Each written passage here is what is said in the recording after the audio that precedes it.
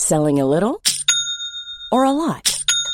Shopify helps you do your thing however you cha-ching. Shopify is the global commerce platform that helps you sell at every stage of your business. From the launch your online shop stage to the first real-life store stage, all the way to the did we just hit a million orders stage.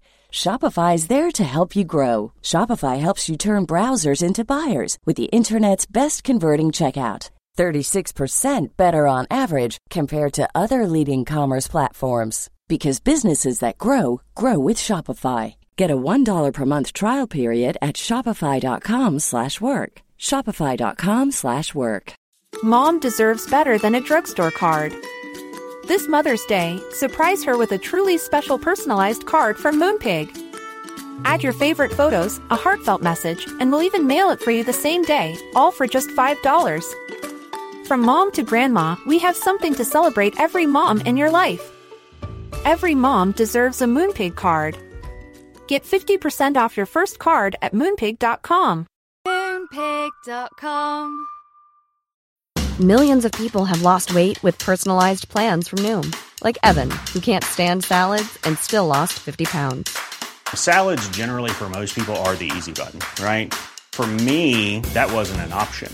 I never really was a salad guy. That's just not who I am. But Noom worked for me. Get your personalized plan today at Noom.com. Real Noom user compensated to provide their story. In 4 weeks, the typical Noom user can expect to lose 1 to 2 pounds per week. Individual results may vary.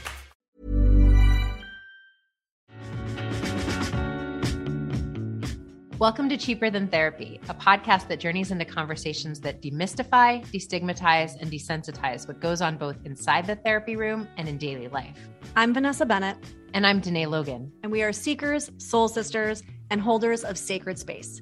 Every week, we sit down for soul-provoking conversations with fellow seekers, thought leaders, change makers, and even real people during live coaching sessions as they navigate the hard work it takes to be a human. This is Cheaper Than Therapy.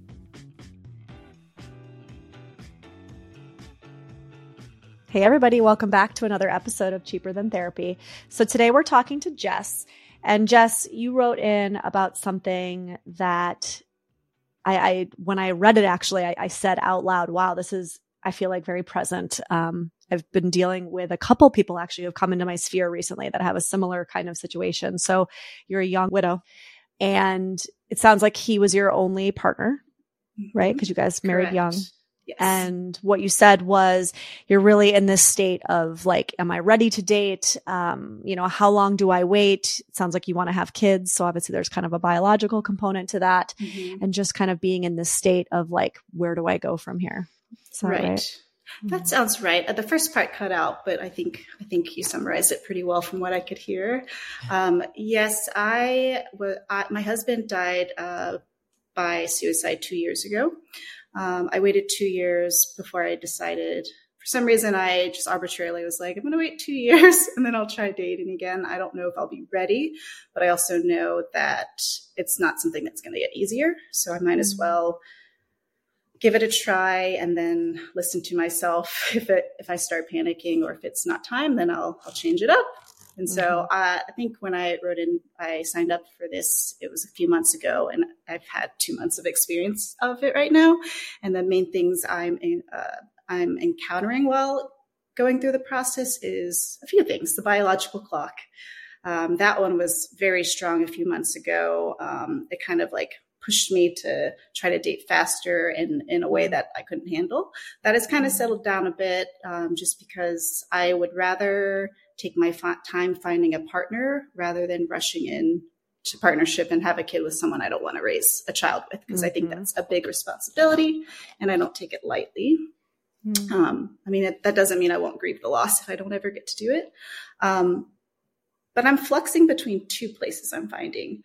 One, I get scared and I just want to go back to the casual dynamic where there's no emotion involved. But in that same vein, I start developing feelings for my casual partners. And it's happened a few times now. And then I will try to push past that, go on real dates where I'm trying to connect. But I always find I'm looking for what's wrong in that person. And a part of that is My late husband and the people I'm attracted to are usually very intense people, very intellectual, very a little bit boundary pushing, and it's just very exciting to me. At the same time, they're good people. So I'm going on dates with people who are a little less intense, a little more calm. I don't want to say simple in a bad way, but they're just not as intense. And so I'm finding I don't want to go on a second date with them. So those two places is where I'm flexing, sticking with the safe casual or dating and finding something wrong with each person I'm going out with and getting scared. Yeah. Yay. Let me just start by saying you've obviously done some processing where you're just an intellectual yourself. Very, too much of an intellectual and processing, of course. But yeah. I was just saying, when I sit with what I know that you have been wading through over the last couple years, that in and of itself, I just want to honor you for being open to the conversation about putting myself and my heart back into the world, because the bravery in and of what that is, I really feel compelled to name that before we say anything else. Cause I think no matter what, anyone who's been on a dating app or been in the world of attempting to meet new people and say like, is this a love thing? Could this be a love thing? It's a very special animal in and of itself. Yes, right. So there's that. Thank you. Now, appreciate that. So let me ask this. What are your beliefs around like the ideal situation of what it looks like for you to connect with someone? Bring us in a little bit. Like for some people that might be like, I'm open to anything. I'd love a dating app that feels like, like what feels like a way that you would love to do it in an ideal world. Are you asking what's the ideal way I would meet someone or the ideal type of person? I guess I'm asking like, how do you feel about dating apps? Like, does it feel okay when you do it? Does it feel like anxiety provoking? Like a lot of my clients are like, this is the worst experience of my life. So I guess this is kind of a leading question to be like completely frank with you. Yes. I'm going to just go back. To be honest. Let me see. I might need to edit a little bit. I'm going to be honest because I don't do like the surface that well. I feel a little bit protective of you, frankly, in the dating app sphere. And there's something about me that is wanting you to give yourself a little bit of time and space to be in circles and environments where maybe I find some like-minded seekers. I loved the way you described the type of person that you're normally attracted to.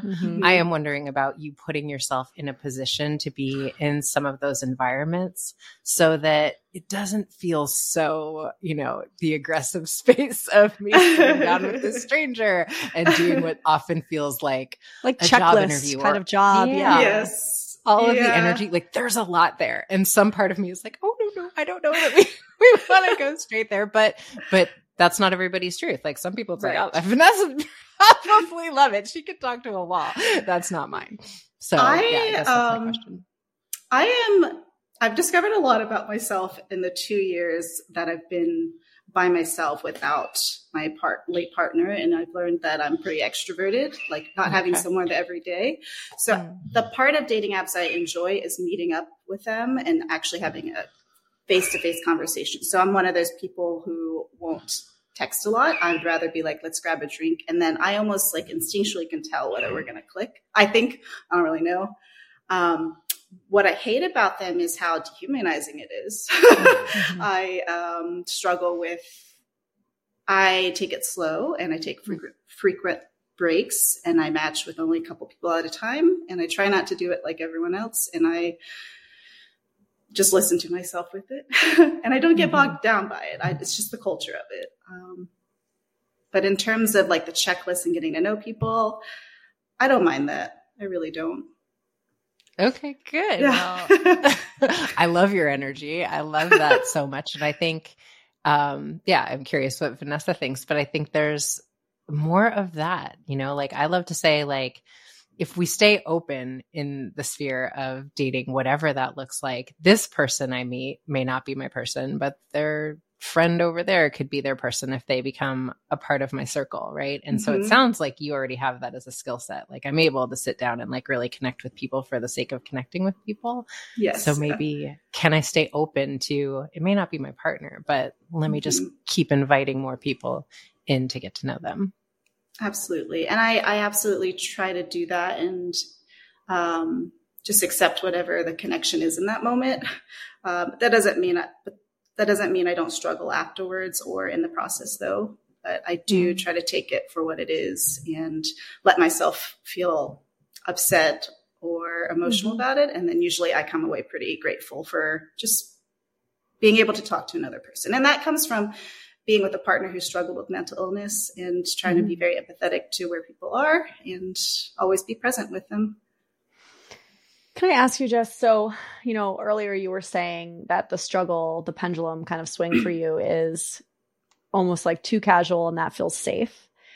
Or I find myself going out on, a little bit more of these serious dates, people who I'm not energetically connecting with. And I'm wondering, so you mentioned that your late husband was your first partner and only partner because you guys were so young.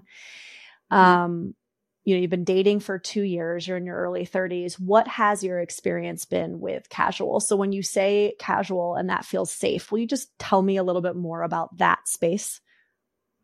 Yes. So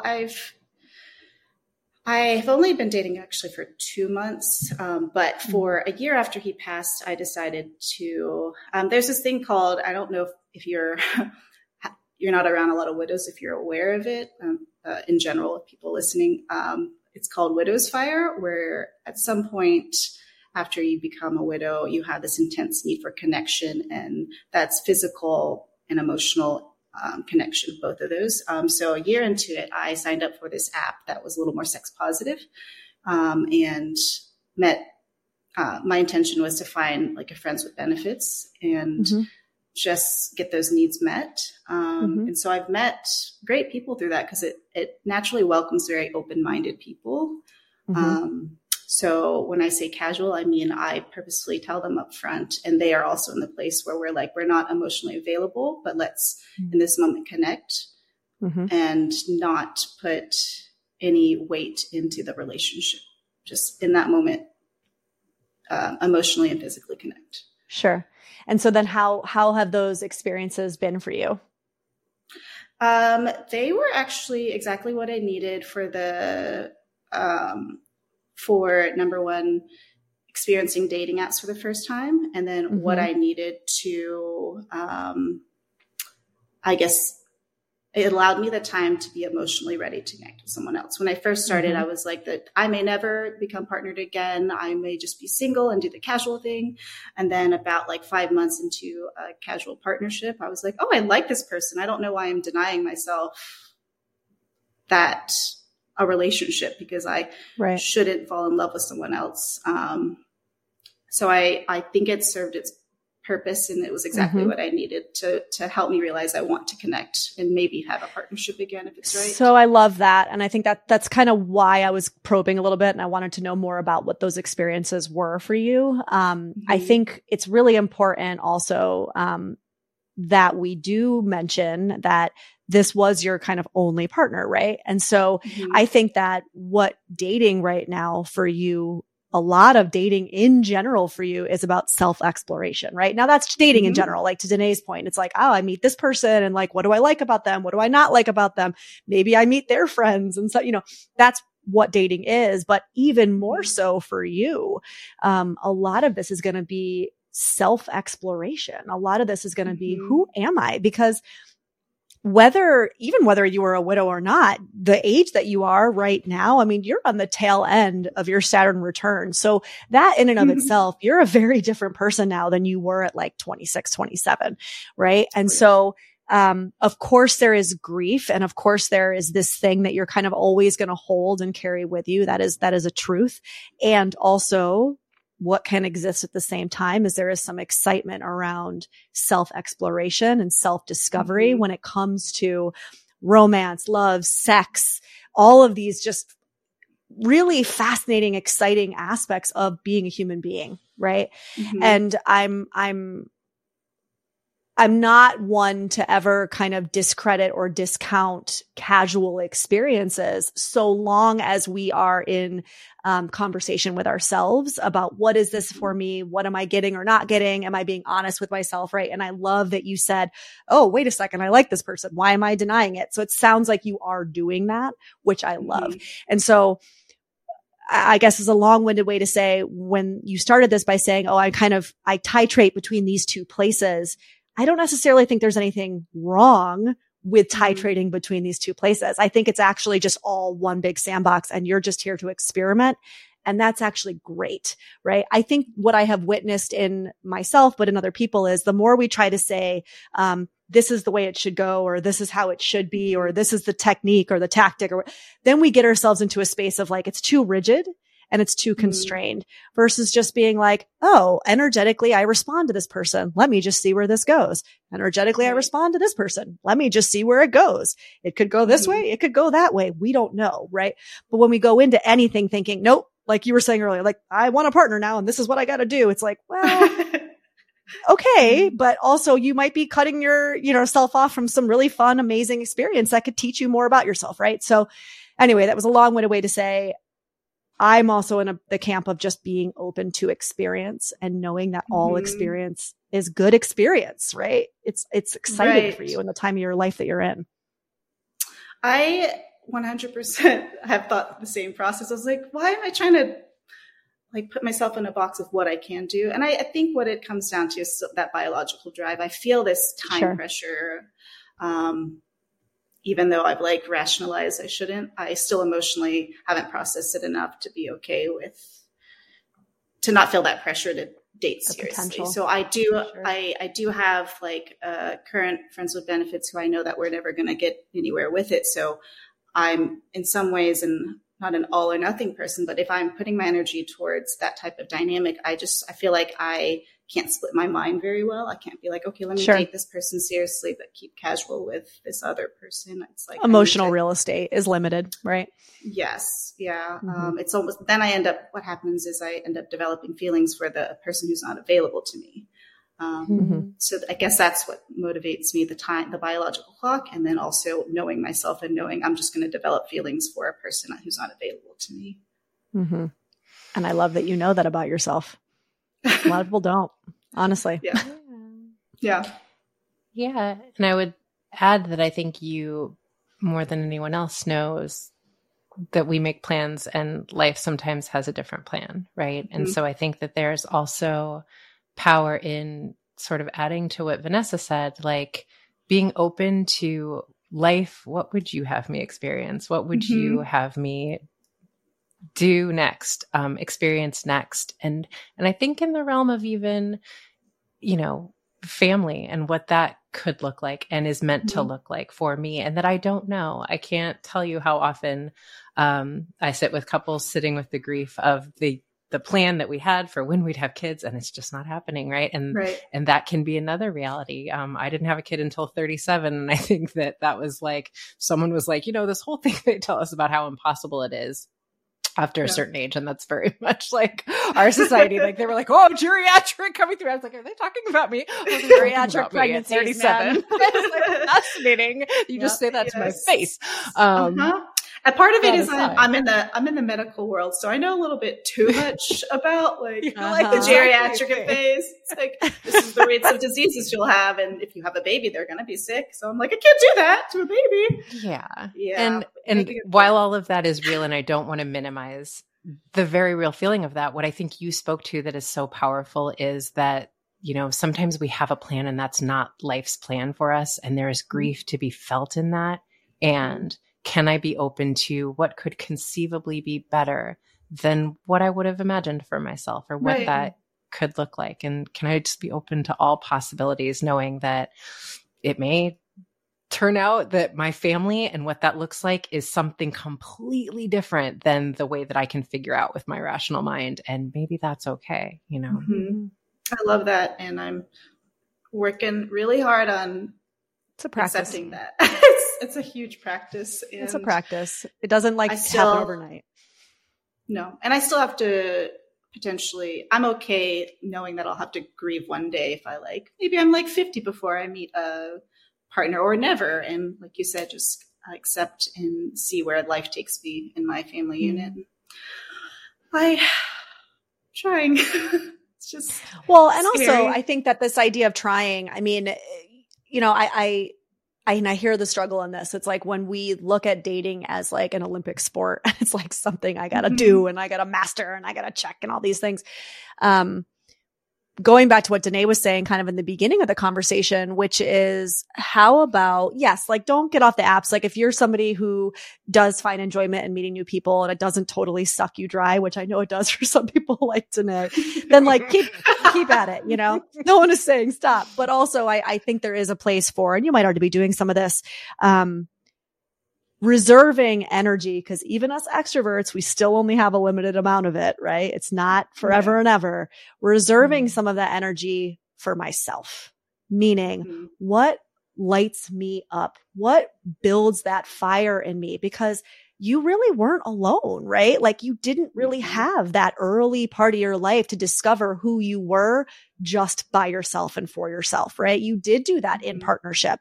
And so even more exciting, yes, that biological clock is there, but there's no reason that you also can't be doing the things that you might have actually done in your 20s, had you not been partnered, which is I don't know, you know what? Today I've got a bug that I just want to go learn to salsa dance. Great. Go do it. I have a friend who was married, started salsa dancing because she was unhappy in her marriage. And now that person that she met who was her dancing partner is the person that she's dating, and she didn't go into it for that. She went into it because she wanted to reconnect to her feminine and reconnect to her body and learn to dance again. This person was nobody that she remotely found interesting when they first met. And now she's enamored, right? So I'm not saying that's the purpose for doing those things, but it's kind of like what Danae was saying is we don't know what life is going to bring us or offer us. But what we do know is how important it is to put that time and energy into myself and developing, honestly, a whirlwind romance with me.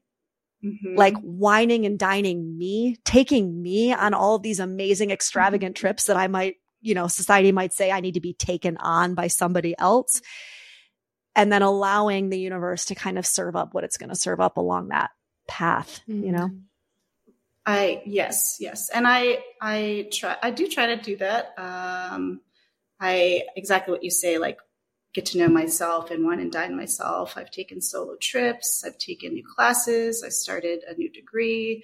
I do all the right things. It's logically. So I caught that. All the right things. Logically. It's just allowing my mind to relax and trust the part that can't be run by my intellect and my checklist. And that's the grief part that Danae was speaking to. That's the sitting with the unknown, and the sitting with surrender is actually very active. So hard. That's so the hard, practice. But yeah. It sometimes feels like torture. Okay, I know I have to feel this. I just don't want to. I felt deep grief was so awful. Sometimes it gets scary to feel. It feels scary to be down again because it was just so awful. Yeah. And I just want to name that I think those of us who can tend to intellectualize can use that as a defense mechanism. And I know as I'm saying that, you're well aware that can be a place that I figure out how I'm going to control this and make this happen in this timeline so that I don't have to sit in this is scary and this is hard and I don't want to feel what I have felt again. And I mean, you have a lot of tools and you're able to articulate so much of this. I know there's a lot of awareness, and some of this is just being in the practice of what I already know for you. Yeah. I think, Jess. Yeah, I can see that. I guess my question is, when I'm dating, how I'm trying to think how I can word this. When you experience, and this kind of makes me emotional, but when you experience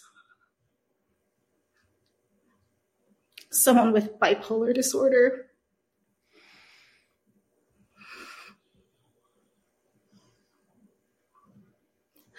this person who you love turns into someone you don't recognize. And sometimes I get angry. I didn't recognize he was becoming manic. And so I don't trust myself and my instincts when I'm meeting someone. Like, how do I know? How do I know if a person is right for me? Because I keep over intellectualizing that. Like, I want to say, oh, this person's too intense. Maybe I should shy away from that. Maybe I shouldn't listen to the part of me that loves that and craves that. Should I go for the safe person, the stable person? And that's something I don't know, because I've never experienced dating long enough. Yeah. So this is the hard question about the dance, right? Mm-hmm. If you knew the way that things would end up, would you have taken that time back with your husband? Would you change things? No, I mean, it was the best thing. I mean, our love was amazing, despite the mental illness. Created who I am.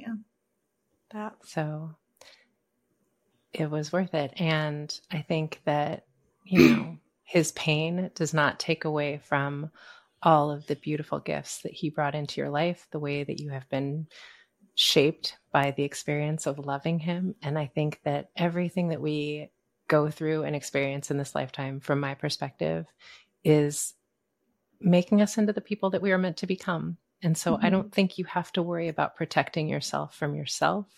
Okay. I can tell your instincts are good.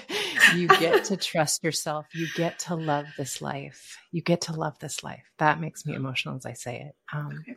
You get to carry on and live and know that everything that you experience is a part of the Raja. It's a part of the magic of this life for you. And you are wise. So you get to trust yourself. Okay. I'm just going to trust the best I can.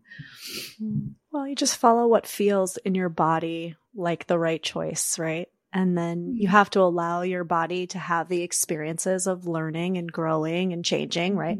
Not just your mind, but your body too, because there's a knowing that happens here that's different than the knowing that happens up here.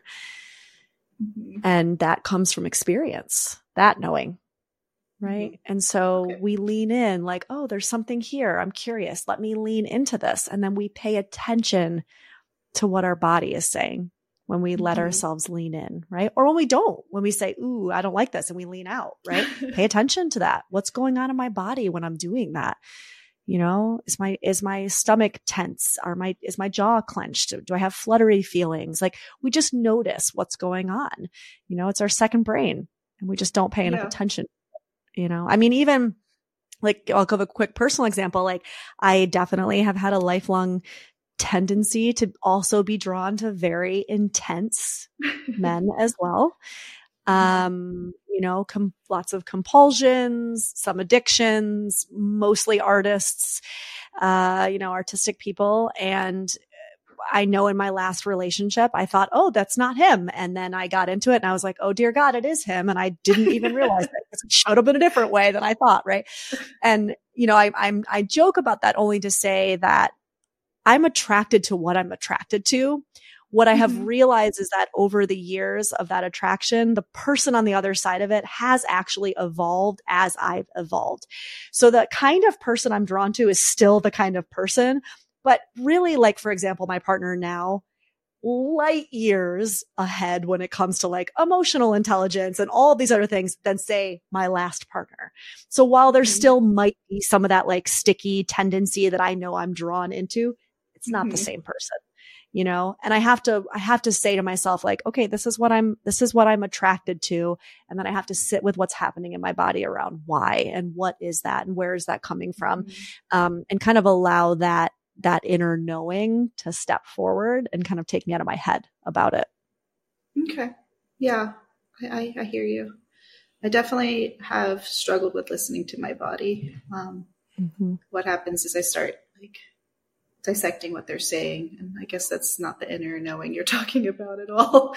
It's more so, I will work on being more intentional about listening to like my gut.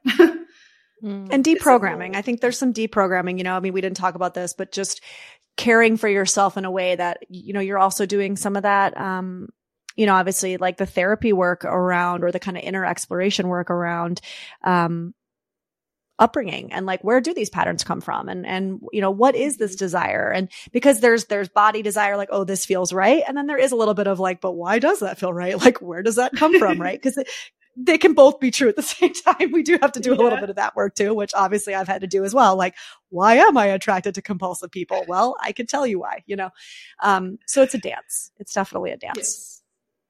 Yeah. And I think that the thing is, though, we can be so afraid of making a mistake. Totally. That I think that is like, what is a mistake, right? Mm-hmm. What does that mean? You're going to learn. And I think to Vanessa's point, you will surprise yourself with how you've evolved. But I think, how would I move through the world if I didn't think I could get it wrong? I don't believe in mistakes. So I'm probably the wrong person to ask. But I think that you will learn no matter what, and you will continue to evolve. And what you were attracted to naturally will shift a little bit. Mm-hmm. It might still be some of the intellectual, intense energy, but you are changing. You're changing and growing. So it will be different, and you'll surprise yourself, but you don't have to be afraid of yourself. I just want to give you a little bit of that permission slip. Mm-hmm. Thank you. I'm glad you pointed that out. I do tend to be scared to make mistakes. I haven't quite worked through not blaming myself for things. Sure. So as I continue to work on that, I still am so scared to make the wrong choice, say the wrong things. Because on one hand, I do trust that things happen how they're supposed to. On the other hand, it's just a mistake I've made has, I feel like, contributed to my husband dying. So until I work through that, I struggle with it.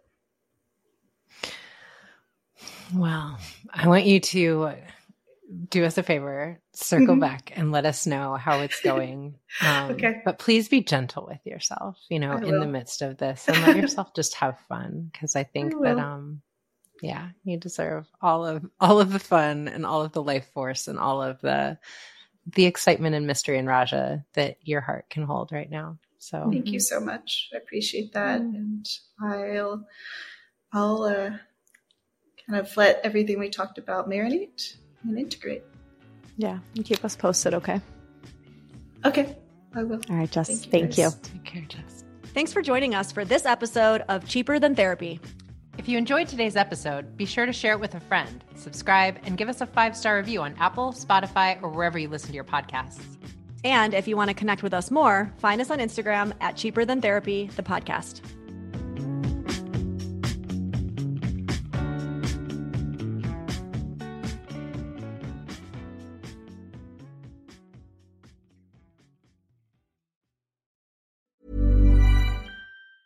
Mom deserves the best, and there's no better place to shop for Mother's Day than Whole Foods Market. They're your destination for unbeatable savings, from premium gifts to show-stopping flowers and irresistible desserts. Start by saving 33% with Prime on all body care and candles. Then get a 15-stem bunch of tulips for just $9.99 each with Prime. Round out Mom's menu with festive rosé, irresistible berry chantilly cake, and more special treats. Come celebrate Mother's Day at Whole Foods Market. Even when we're on a budget, we still deserve nice things.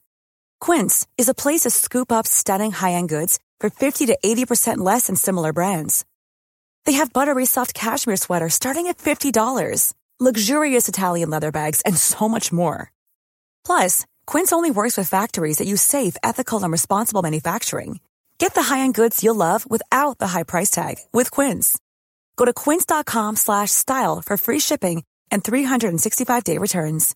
Imagine the softest sheets you've ever felt. Now imagine them getting even softer over time. That's what you'll feel with Boll & Branch's organic cotton sheets. In a recent customer survey, 96% replied that Boll & Branch sheets get softer with every wash. Start getting your best night's sleep in these sheets that get softer and softer for years to come. Try their sheets with a 30-night guarantee. Plus, get 15% off your first order at bollandbranch.com. Code BUTTERY. Exclusions apply. See site for details.